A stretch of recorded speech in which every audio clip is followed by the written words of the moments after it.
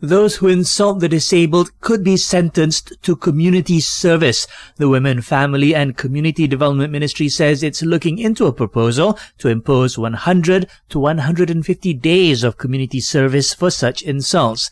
This as the ministry takes a serious view of any form of discriminatory acts committed against the disabled community, especially on social media.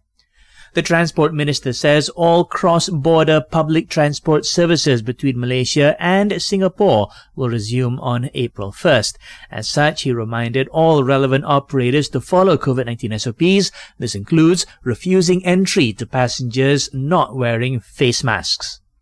100 police personnel will be on duty at the KLIA and KLIA 2 when our international borders reopen on April 1st. Cops say it's to ensure that travellers comply with COVID SOPs at the airports.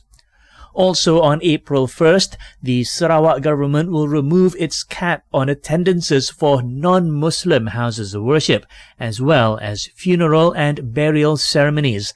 However, the Borneo Post says physical distancing rules will be maintained.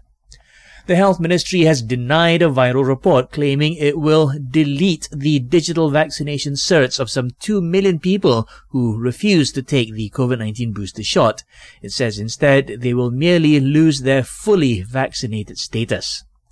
And comedian Chris Rock has declined to press charges after he was attacked by actor Will Smith during this morning's Oscars broadcast.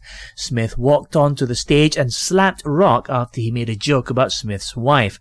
The incident overshadowed the ceremony, which saw Smith winning Best Actor for his role in King Richard. Meanwhile, you can catch the encore broadcast of the 94th Academy Awards from 9 p.m. tonight, exclusively on Astro Channel 413.